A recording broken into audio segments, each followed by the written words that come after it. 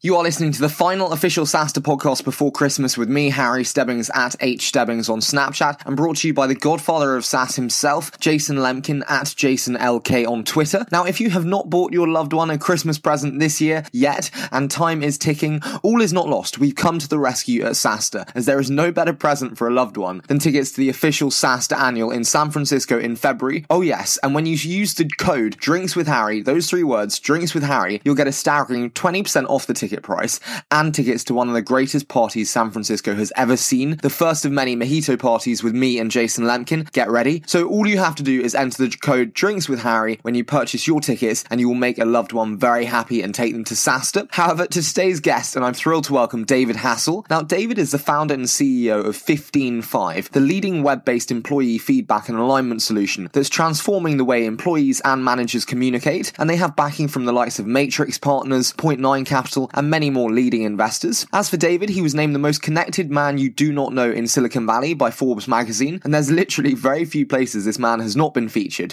with features in the New York Times, the Wall Street Journal, Inc., Entrepreneur, Wired, Fast Company, and the Financial Post. I'd also like to say a special thanks to Josh Hanna at Matrix Partners for the intro to David today, without which the show would not have been possible. However, enough from me, and I'm now delighted to hand over to David Hassell, founder and CEO at 15Five. Good. That's perfect. Okay, I think we're warmed up. David, so fantastic to have you on the official SaaStr podcast today. Thank you so much to Josh Hanna for the intro, but thank you, David, for joining me today. It is great to be here, Harry. Thanks. Now, I'd love to get started today by hearing a little bit about you and a 2 to 3 minute founding story of 15Five and how the business really got off the ground in the early days. Yeah, great. So, I've been an entrepreneur since I graduated college in 1998. Well, actually, I worked for a big company for about 10 months and got very, very clear that was not my path. And I went and started a company in the summer of 1999 doing internet advertising technology in New York City, and built and grew that company, learned a lot about entrepreneurship through it over a period of 7 years, but really got to the end of it realizing that while I loved the practice of building the business, my heart wasn't really in the business itself and what we did. And I had this great idea that, I should follow my passion rather than, build a business for money. Absolutely. And I went and started a kite surfing company down in the northeast of Brazil and started running kite surfing trips for folks from Europe and the US. And, got to live on the beach and bought a dune buggy and had this fantastic penthouse apartment on the beach in Fortaleza, Brazil. And that was really, kind of a break from having been grinding for 7 years. And I realized, well, you can follow your passion, but if there's no money in it, that's not such a great future either. So decided to come back to the Bay Area, and I think it was 2007. And I started consulting for CEOs. I've always been passionate about entrepreneurship and the possibility and potential for what can be created in the world. And I knew those are the folks I wanted to support. And I was doing what I call strategy day. So I'd work with CEOs and their leadership teams anywhere from 1 to 4 times a year for an 8 or 9 hour session to get them really clear on their core why they existed, where they wanted to go, in the future in 10 years, 3 years, 1 year. What were the key strategic opportunities to go after in the next 3 months? And then how do you align the whole company to that? And I worked with about, 60 different CEOs over a couple of years while I was in the inquiry of, well, what do I want to build next? And so it was clear I wanted to support those folks. And I was also really clear that I wanted to build something utilizing my background in technology. I'm a technologist. I was a computer engineer by training, and wanted to have a significant, meaningful, positive impact in the world. Because I realized when you get into a startup, if you're lucky, meaning it has some modicum amount of success, you're going to be in it for probably a decade, right? And so how many decades do you have in your life to really do something that matters? So I was very careful about choosing what was next. And literally, once I got clear on the criteria, I said, I want to build a SaaS company. The business model makes sense to me. I want something that's going to make a real meaningful impact in people's lives. I saw the communication and culture and employee engagement challenges with the CEOs that I was working with, and I wanted to focus on that. And I just created this bullet point list of criteria. And literally within a week, a friend of mine told me about the idea for 15Five. It was something he had rudimentarily implemented in his company. And it traces all the way back to Yvon Chouinard, the founder of Patagonia, is something he used to do in his company back in the late 80s. In fact, Inc. magazine wrote about it in the 1988 issue of Inc. magazine. I remember that one well. Yeah, it was a great issue. issue, wasn't it? Yeah. Oh, great issue, right? Yeah, exactly. 8 years before I was born. Right, exactly. And what I loved about that the article was the title was "I'm sorry, Yvonne's out surfing," and that was actually the response the reporter kept getting every time he'd call to interview Yvonne. And so he said, well, this guy's always out surfing. How is he running the business? And turns out that in the article, Yvonne said, look, I didn't start this company to have a job where I go to work 50 hours a week, 50 weeks a year. I want to be out in the field testing the gear, and I take half the year off to climb mountains and surf. And the way that I stay in touch with my team is this 15-5 practice, where I have every employee spend 15 minutes a week writing a report that takes their manager no more than 5 minutes to read. And it creates this brilliant rhythm of communication from the bottom to the top of the company. And I know what's going on, even if I'm not there half the year. And so when I read that article, I said, well, what CEO wouldn't want that superpower? Sure, you could take half the year off. That's not exactly what everyone's going to do. But to be informed no matter where you are with no effort, right, was the initial impetus for 15-5. And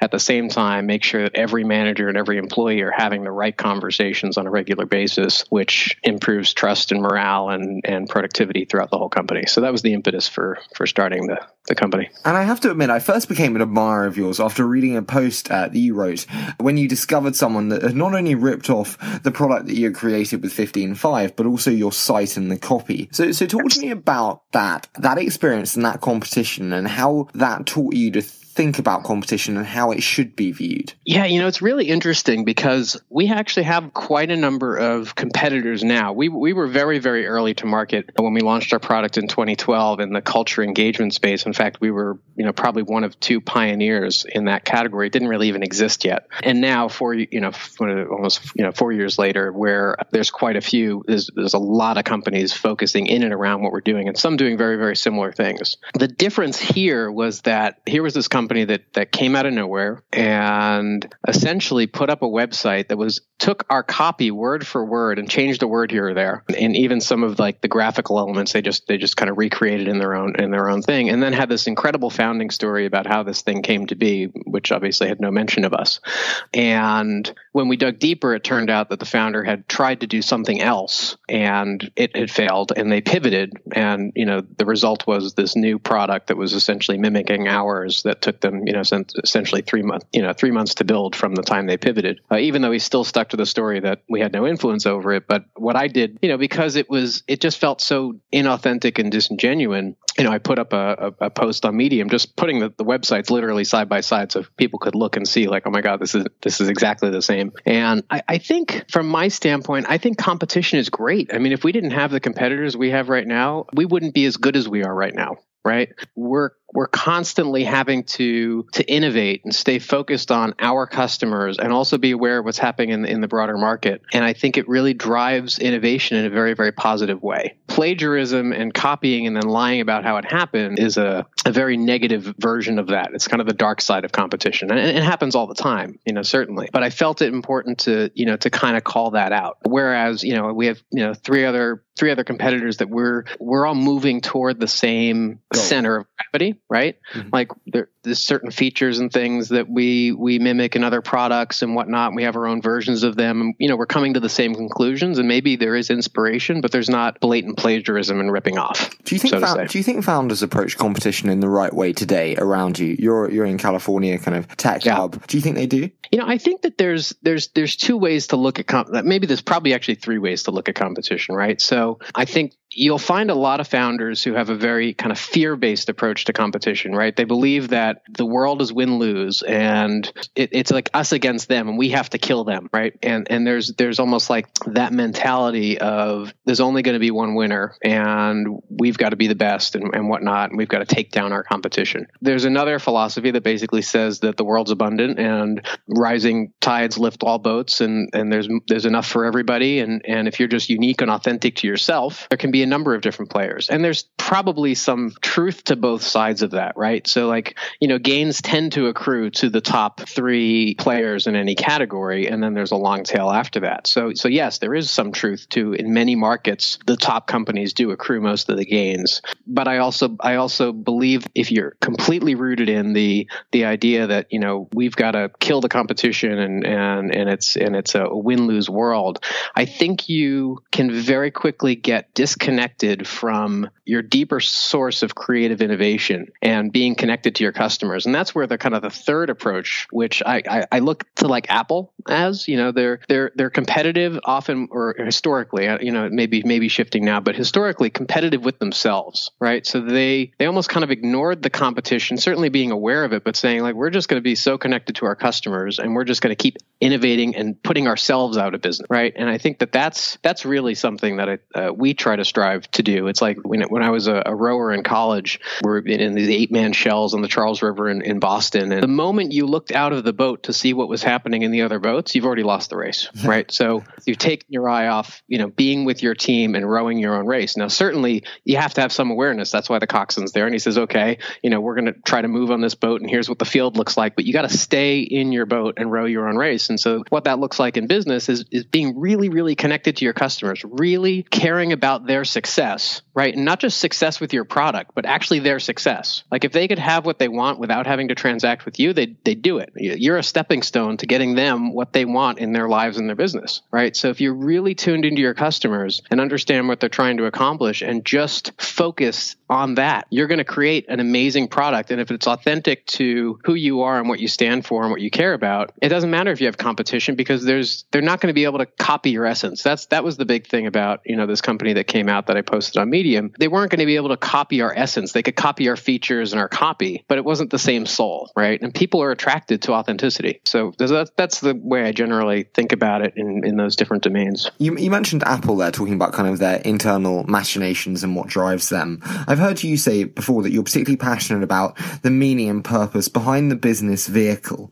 So what do you mean by this statement, and how does it really affect your thinking and approach to management and organizational structure and incentivization of the team? Yeah, that's a great question. We're a mission-driven company. There's more of a move toward this in the business world now, where companies are realizing that if you're just in it to make money, right, you're missing out on the bigger picture, right? That there's an opportunity now to have a deeper purpose. Simon Sinek has done some great work. You probably, many people have seen his TED Talk. If you haven't, it's well worth 15 minutes about, start with why and that philosophy. Our big driver at 15.5 is we believe that business can be a place for people to become their greatest selves. Internally, we say, our purpose is to create the space for people to be their greatest selves. Externally, we talk about it in business speak as say, we want to bring out the best in people at work. And we really believe that. I mean, in our organization, most of our employees will say, I believe I'm a better version of myself than I was a year ago because of having worked here. And we want to deliver that experience to our customers through our product. And so it's something that is kind of a deeper meaning for what we're doing. It's like, yes, we want to build a thriving business, but building a thriving business gives us the opportunity to deliver that purpose even more on a bigger scale, right? Can I ask, how do you create an environment that is so encouraging of such self-development and such harmonization, if that's a word, and such a kind of happy culture for the business? I don't think there's any one answer. Again, this comes back to like what's authentically true to you. I think you have to start with getting really clear on what your purpose is, right? What your values are, and then finding like-minded people to do that. It just so happens that, some of my values are around that learning and growth. And one of our values is always be learning and growing. Another value is cultivate health and vitality. So we don't really do beer and pizza, but we'll do like people, we don't bring in like green juice and, people are competing with each other on Fitbit and things like that. It's like we attract people who share those values. And there's no right or wrong way to do it. In our sense, I think part of it is actually getting outside of the normal norms of thinking about people and employees. For a long time, we've talked about human resources as this name that we use to describe what we're doing inside companies in regards to people. Now there's a shift to people and culture. But human resource is really interesting. If you look at the definition of resource, a resource is something that you use to transform into value that in the process may be consumed or made unavailable, right? You burn up resources, right? So why are we thinking about people like resources like, coal or oil that we're going to burn up, and then when they're done, we're going to, get some more. And even when you say people are our greatest asset, which has a great intention behind it, an asset is something that can be owned or controlled to create value. Most people I know don't want to really be owned or controlled to create value for somebody else. And so we start with the mindset of, okay, we're bringing a group of human human beings together to work on this shared purpose, who actually have an alignment of the mission, who have an alignment of the values. And every one of us, you and I included, have greater potential in our future than we do today if we're given the right ecosystem and environment to step into that. So your question is, how do you create that? Well, first of all, you have to have the mindset that people can grow and learn. And imagine this. Imagine if every organization took on the idea that I'm sitting on a gold mine here. I've got 100 people in my company who have 20%, 50%, 100% more capacity. Next year, if I create the right systems for them to step into that, imagine now you're getting 20%, 50%, 100% more output from the same group of people. And that same group of people attribute their growth and success to you. They're not going to go anywhere else. That's so uncommon. I think the key there is kind of just alignment of hunger to learn and self-develop. I'm intrigued how you select the individuals and how you identify them in the hiring process as being kind of characteristics of hungry for self-development and hungry for progression in themselves. Yes, you really nailed it. That's one of the things, right? So again, our value of always be learning and growing, or our value of cultivating health and vitality, which I believe is a predecessor, an important piece to kind of folks who are really going to have the energy to do the learning and growth. We listen. We don't come outward and say, "Hey, do you have this value?" Right? We ask people to tell us stories about their lives and their past work history and how they approached certain problems and how they acted in tough situations. What was it like working with their manager? What did they accomplish at their last role? What were some of their greatest successes and why? What are they most proud of in their lives? And you listen between the lines. Who we believe is already on that path. It's much easier to find people who are already aligned with it than try to realign somebody who has maybe a different worldview or a different orientation. Is there a way to also, you said about the productivity gains that can be made from that. Is there a way to kind of accurately assess and measure the happiness, the employee happiness and the consequent effect of that in terms of output and productivity? Yeah, it's a tough one. There are ways to measure, right? The answer is yes and no. Unfortunately, there are ways to measure your outputs, right? You want to be setting aggressive goals, and you want to be assessing how people met those goals, and you want to be assessing people on different characteristics of performance. It's, in certain roles, it's really easy, right? Sales, right? You have a certain target, you have quotas, you can measure against the quota. It's really easy. Someone who's in a customer success account role, certainly you could measure things like retention and maybe the net promoter score of the folks who they're interacting with. But there's also the softer side of it, which in this world that we're in, where we like to measure everything, right? And we have a stat for everything and a metric for everything. It's really easy to dismiss anything that can't be measured as not real, right? But you and I both have emotions, and we can't measure those emotions, right? But they're real, they're internal. The best doctors have come up with to measure pain in people is to ask the patient, how are you feeling on a scale of 1 to 10? How painful is it? It's a subjective experience, but pain is real, right? So these are things that are hard to measure scientifically, but are real. Same thing happens in your culture. You can feel when you walk into a room and the entire team is buzzing because they're fully engaged and they're excited and they're doing their work. And you can feel when people are checked out. It's really hard to measure that. Did you have that feeling in your first company? You said it was a grind. Was there a noticeable difference when you compare 15.5 and that? Night and day, 100%. But here's the thing that I also realized is I had created a subculture inside my company. I kind of held the role of internal operations and CTO, and I ran the engineering team, and I had this little, kind of corner of the office that was our team. And then we had the broader team outside of that. And I had started to create a culture very much like the origins of what I'm doing here. I would find people who, and this is one of my natural kind of strengths and abilities. I would find people who were overlooked by other organizations who I could see had greater potential, and maybe because they had a gap in their resume or didn't go to the best school or didn't even go to school, they were overlooked by other companies for higher paying jobs. And I'd bring them in, give them an opportunity to do some great work, and then they'd be able to leave and get paid twice what I was paying them. And I found great satisfaction and fulfillment in that. And I was creating that environment, but it wasn't the broader environment of the company. And it was actually my reason to leave the company was happened one day as I woke up and realized, actually I read an article in Inc., believe it or not, about you can't have two cultures in one company. And I walked into my partner's office, and I laid the article down on his desk as he read it, and he looked up and he said, "Wow, that's really insightful." And we both got it. We both got it that we had, this is before I realized the importance of culture and values and alignment of values, especially at the partnership and leadership level. Mm-hmm. We had a complete misalignment of values. I'm not saying his way was wrong, or it just wasn't mine. And so that's how that came about. That was the grind that led to the Dune buggies. Yes.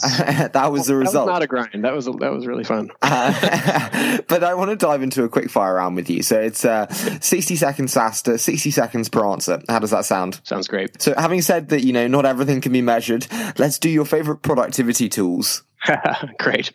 All right. So obviously I start with our own product 15.5, and 30 minutes every morning. On Monday morning, I check in with my team of 6, which is great instead of having to spend 3 hours in one-on-ones to do that. Evernote, I'm in Evernote all the time. I'm reading off of Evernote all the time. Slack has been huge for us internally. I don't think we send email to each other anymore. I run my life off Google Calendar. Probably one of the biggest productivity tools I have is having an amazing assistant. If you're an entrepreneur, even in the early stages, if you don't have an assistant, I think Jack Daly is a thought leader, said once, if you don't have an assistant, you are an assistant. Finding someone who can be proactive that way. I use Insight Timer, which is a meditation timer. And I think if I weren't meditating on a daily basis, I wouldn't be as productive at work. And then the last one is this Best Self Journal, which is a new tool that I've picked up. They have this amazing kind of daily journal to, focus on gratitude and set your targets for the day and quarterly goals. And it's just fantastic. Yeah, brilliant tools that. No, I'm definitely going to do the Insight Timer for sure. And then what do you know now with 15.5 that you wish you'd known when you started? And this is actually part of my own kind of learning and growth, having greater clarity on my own unique abilities and strengths than I did then. I think, early on, you always have to focus on so many different things, but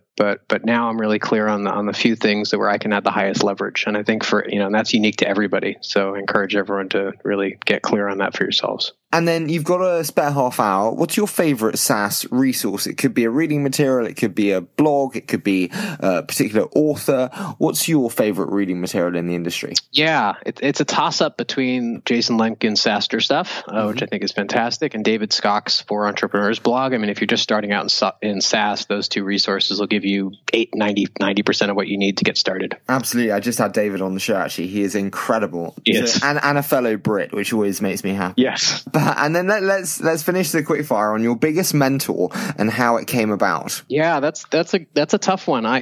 This is actually probably for worse. I've never really had a formal mentor, but I follow a lot of different thought leaders, and I've been in a number of CEO peer groups, and the peer groups have provided a lot of that introspection and whatnot. I followed various thought leaders. I think some of the ones that come to mind, being Tony Robbins and Tim Ferriss and Yvon Chouinard from Patagonia, the guys over at Buffer, David Skock, Jason Lemkin, and our own investor, Christoph Jantz from Point Nine Capital, who's done a lot of good writing on SaaS, and others. I look for folks who really seem to get it and who have produced great things in the world and who I admire. And then I want to finish today on one of my favorite aspects, and that's the fundraising. Yes. However, yours hasn't been the standard, and although not bootstrapped, you've erred towards the leaner approach. So talk to me about why you chose this route and which startups you think this route is right. When we started out, for better or worse, I wanted to see what we could do in terms of bootstrapping. I felt that, if I was going to do a friends and family round, which are the people closest to me, which obviously would have the highest risk to their capital, I wanted to have at least some proof points figured out. So we worked nights and weekends, and I did consulting, and we built a rudimentary product and got it into 10 companies. And we didn't actually go out and ask for any money until we had one person say, you know what, this is really good. I'd actually pay for this. And so it was a little bit of a slower start to get there because of that, obviously. But I felt like gave us a decent foundation. And even then, we only raised about $200,000, $25,000 of which was trade for some design services to pretty up the interface.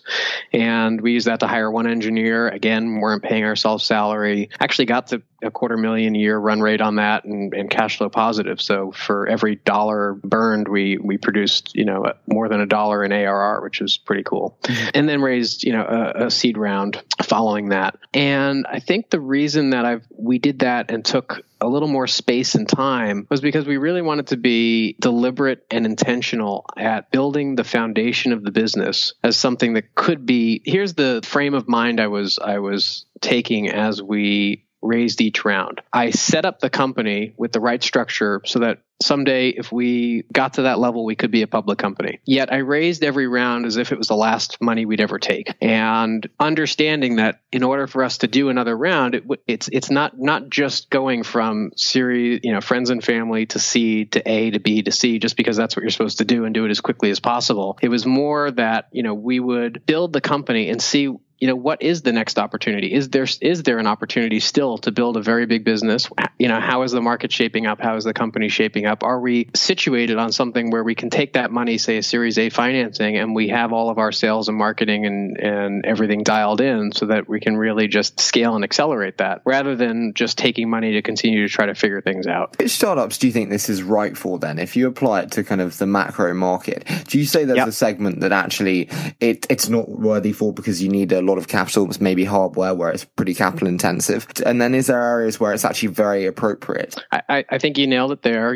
With capital intensive businesses, you need capital, right? So it's silly to undercapitalize yourself in that regard. When you're in, I would say more broadly, this is more appropriate for companies who are doing something maybe that's even pioneering where there isn't yet a market. If you've got a very hot market and there's clearly going to be one or two category winners and it's heating up, I think it's important to be able to stay on your growth trajectory and grow and build as quickly as possible, even if you have to break some things along the way. In our case, we were in a completely green, open market. There actually weren't a lot of competitors. It actually benefited us to go more slowly, because if we would raise too much capital early on, there wasn't really even the market yet. And it's only now starting to heat up. There's a number of tangential competitors that have raised some decent sized rounds in the last year. And we're getting to the place where we may choose to raise a decent sized round, because I think the opportunity has actually gotten quite a lot bigger, because now there's a bigger market for what we're doing. Absolutely. David, it's been such a fantastic pleasure to have you on the show. Thank you so much for joining me today. It really has been brilliant to hear